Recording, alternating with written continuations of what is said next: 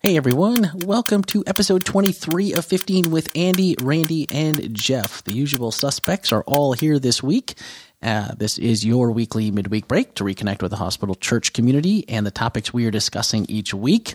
Before we begin, as always, don't forget to check out last week's podcast, Theology of Hope, which featured Dr. Tony Campolo, where basically we decided that we are not who we ought to be, but we are not who we were. So do not miss that message. And challenge yourself to do a little better and realize that you're better than you think you are. And we want to be disciples, not just merely believers.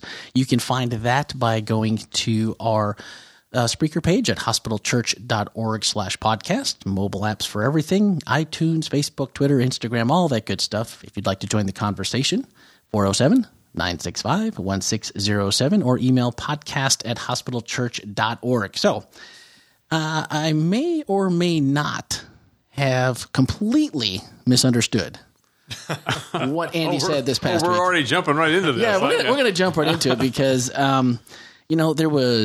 he brought us some good news. And I don't know, I kind of thought like great news. But again, this could be completely off base. So here we go. The bad news was the righteous and the wicked, all the same, share a common destiny. We're all going to die. Hashtag bummer. Yeah, cheery church. Cheery church. Now for the good news. And this is where I'm pretty sure I caught Andy, like the feeling of the message, the point of the message, that in light of the previous bad news that we just outlined, that he endorses the Solomon Insanity lifestyle of eat, drink, be merry, treat yourself like the royalty that you know that you are. It's your reward, and you've been approved for the carpool lane to downtown debauchery. I don't think How close am I? I don't think I said that. Oh, man, I'm pretty sure that's what downtown debauchery. I really thought that's where. Remember, there's a verse after that verse. Oh, see, I have a really short attention span. I wasn't sure about that. But I did hear eat and enjoy. Yep. Drink your wine with a cheerful heart. Mm-hmm. For God has already approved your works. You messed that. I mean, that messed me up. God has already approved our works. So, oh, boy. That one's, oh boy, because it doesn't quite fit the context of the denomination in which you grew up, does it? Well, I was kind of thinking that this kind of sounds like that, those sneaky, not to be trusted, watered down faith mantras that should be avoided at all costs. No? Yeah, I looked around. There was a lot of parents like holding their hands over their kids' ears. Don't listen to him. Because I know we certainly couldn't have been talking about grace, once saved, always saved scenarios, right? No? Well, once saved, always saved as long as you stay saved. Oh, have a blast while you last. Yeah, that was taken straight from Charles Swindoll's chapter. I love that title because we just have the church in general, our tribe of Christianity in particular, sometimes just has this burden of seriousness upon it and behaviorism upon it. That I have to toe the line and be something in order to get in at some point. Yeah. And this concept that's real clear in the New Testament and sort of hinted at here in Ecclesiastes, that you're in. That's not something you achieve. You get that as a free gift, and that we just have a hard time believing that. But I'm not butting you. There is an illusion, I think, that we and Andy mentioned this at the very end of his sermon. There's this illusion that if we stay with the formula, it's going to work for us. Mm-hmm. That if we put enough in our retirement, if we don't get too loosey-goosey with our finances. We don't get loosey-goosey with our partying. We just make sure we stay moderate, that we're going to be good in the end. Mm-hmm. And we have this idea that, and I don't think, as I look more and more at Scripture, I don't think that's biblical. I don't think that saving for a rainy day, even though I think it's a nice little. It's good for Benjamin Franklin. It's good for Benjamin Franklin, but that's not biblical. It's an interesting concept, and it's not like it doesn't work. Right. I mean, we just prudence is smart. Yeah. But trying to think that I can take care of myself, and that if I live just within these parameters, that everything will work out good for me. We look around the world. I mean, good grief. we happen to be very fortunate where we live and where we were born and grew up. I mean, this is an amazing place to be. But everybody doesn't have that. And you got to realize that people live very faithful lives and they do all the best they can. And sometimes you get cancer and die. Bad things happen. Well, but I think you can also look at a generation ago that would have listened to this and said, wow. No. That is out there, because so much of it was on the formula.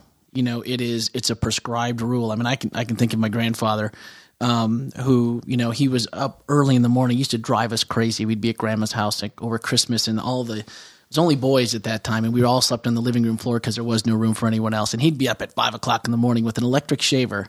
Man was bald. I mean, but how could it possibly take 35 minutes to shave with a razor, I mean, just to he was meticulous, and his finances, his study, his worship habits, all those things. And that was his view. That was his comfort. That was his whole being was wrapped up in the details. And yet for the next generation that looks at that and goes, wow, it's got to be more than that. Well, but it may be very wise to make some of the very choices that he made. Your industriousness is not going to be a bad idea. Right. It's just that putting our hope there, or believing that because I'm industrious, everything must work out for me. And because I'm meticulous, because I follow all the rules, because I sort of live a circumspect life, that therefore it's all going to be good for me. And he was an awesome person. I mean, when you're younger, you don't always get that, right. But in hindsight, you get that more and more often. And he was awesome. And I would say that even though I haven't, and I never will live my life exactly as he did, there were some of those principles though that you still look to and say, yeah, that was perfectly the right thing for him to do. And you could see that was his comfort, and that was his interaction with God, and the way that he did things and the way he saw things. And it was very much more black and white. Not a lot of gray, in pretty much everything. Well, and sometimes when we come to grace, we begin to believe that because we know that works are not going to get us to into the kingdom, or we're not going to achieve entry into God's kingdom on our own. That's not possible. We then may also believe that extending effort in life is not necessary either. But the Bible's not against effort. The Bible's against merit. We still can work hard, and we can do well, and those are all good things to do.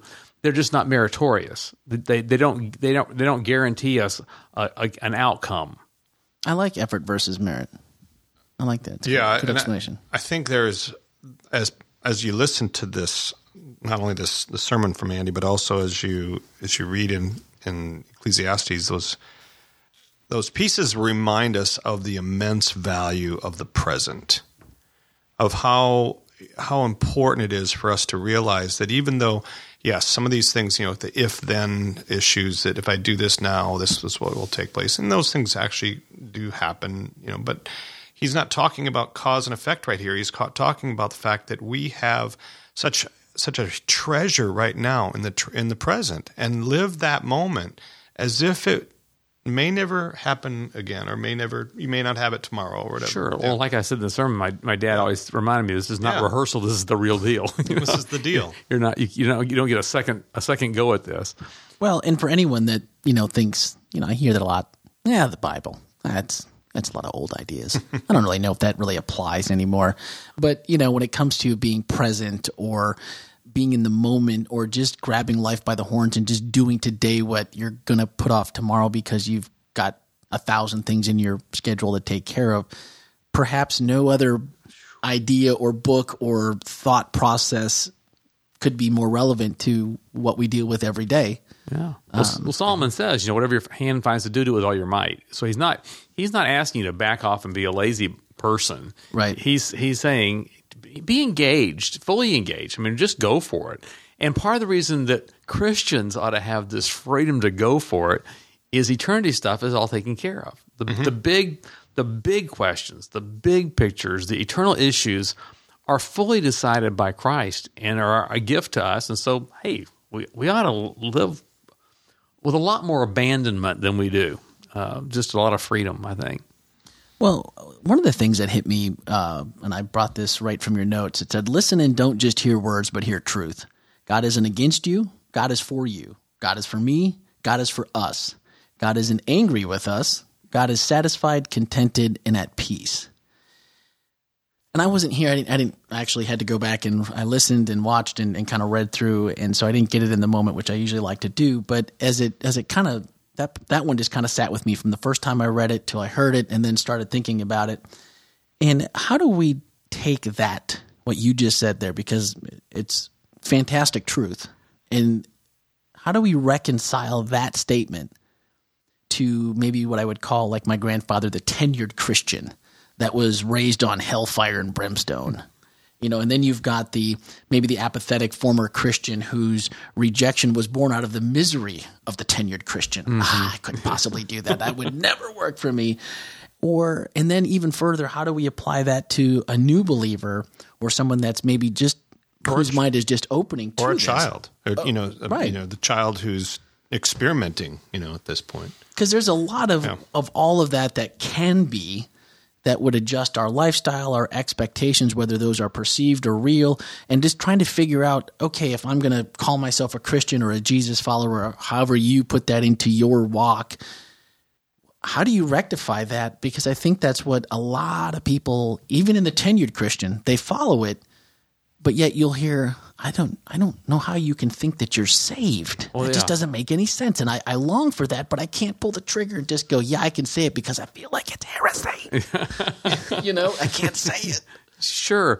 Well, and I think if any portion, well, here I go. I get in trouble all the time.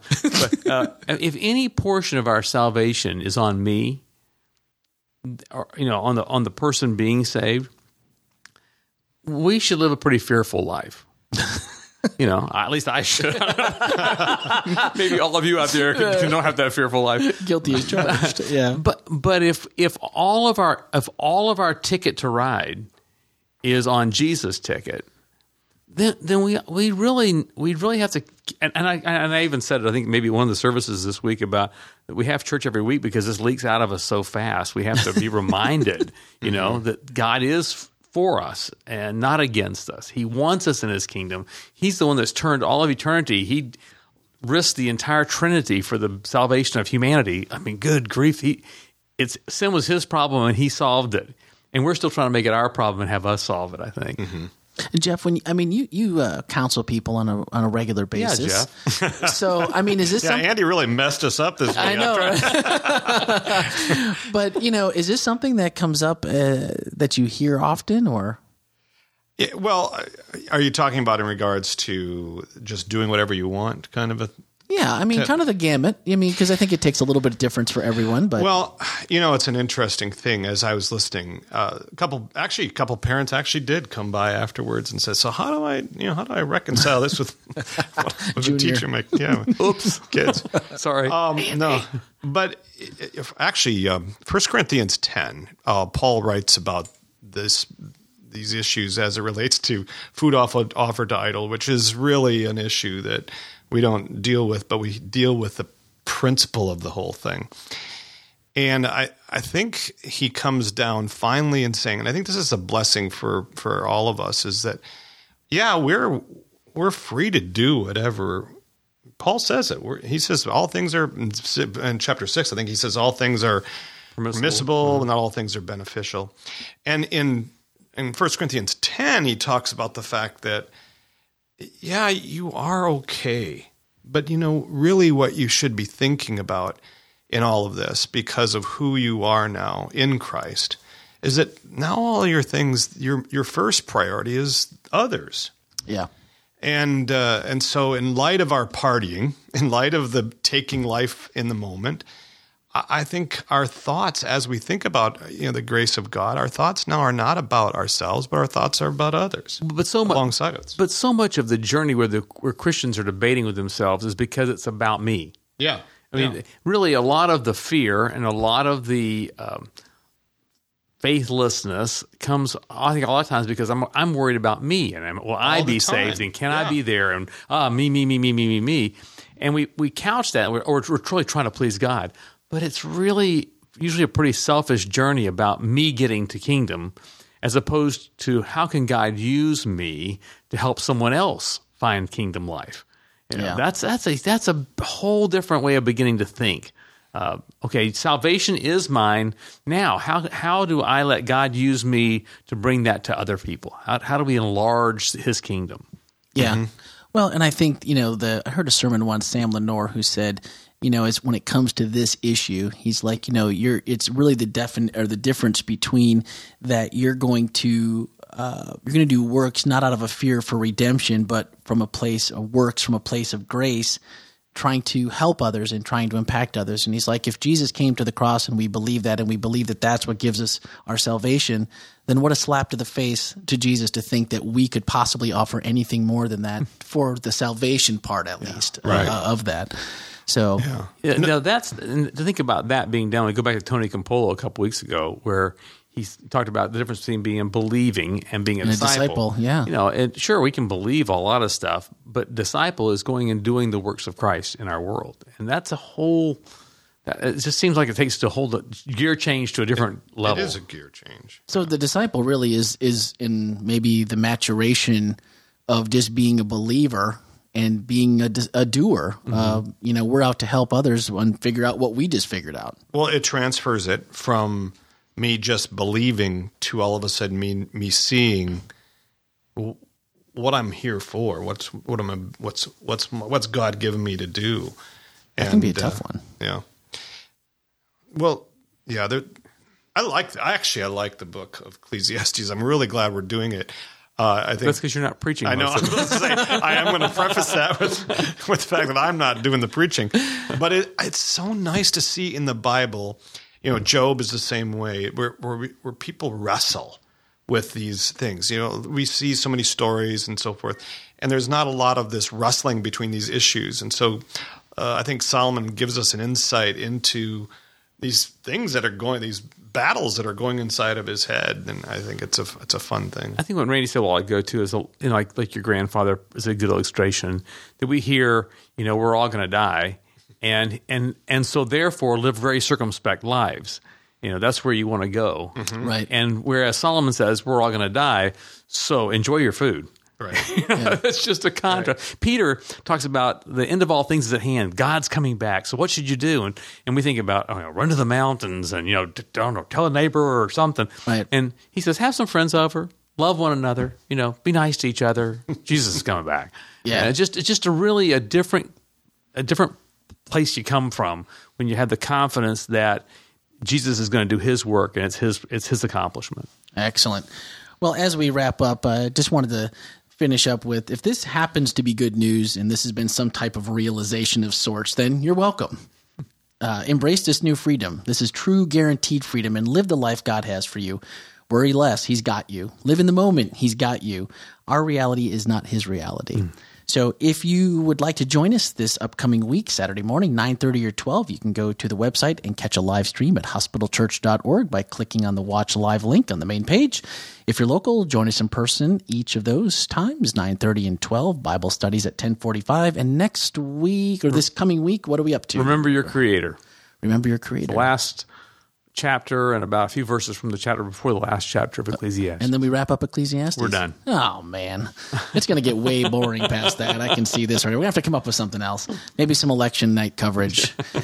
So plan on joining us this week for sure, and you don't want to miss this final wrap-up of Ecclesiastes. And so for Andy, Jeff, and Tom, I'm Randy. Thanks for joining us, and we'll see you all again next week for episode 24.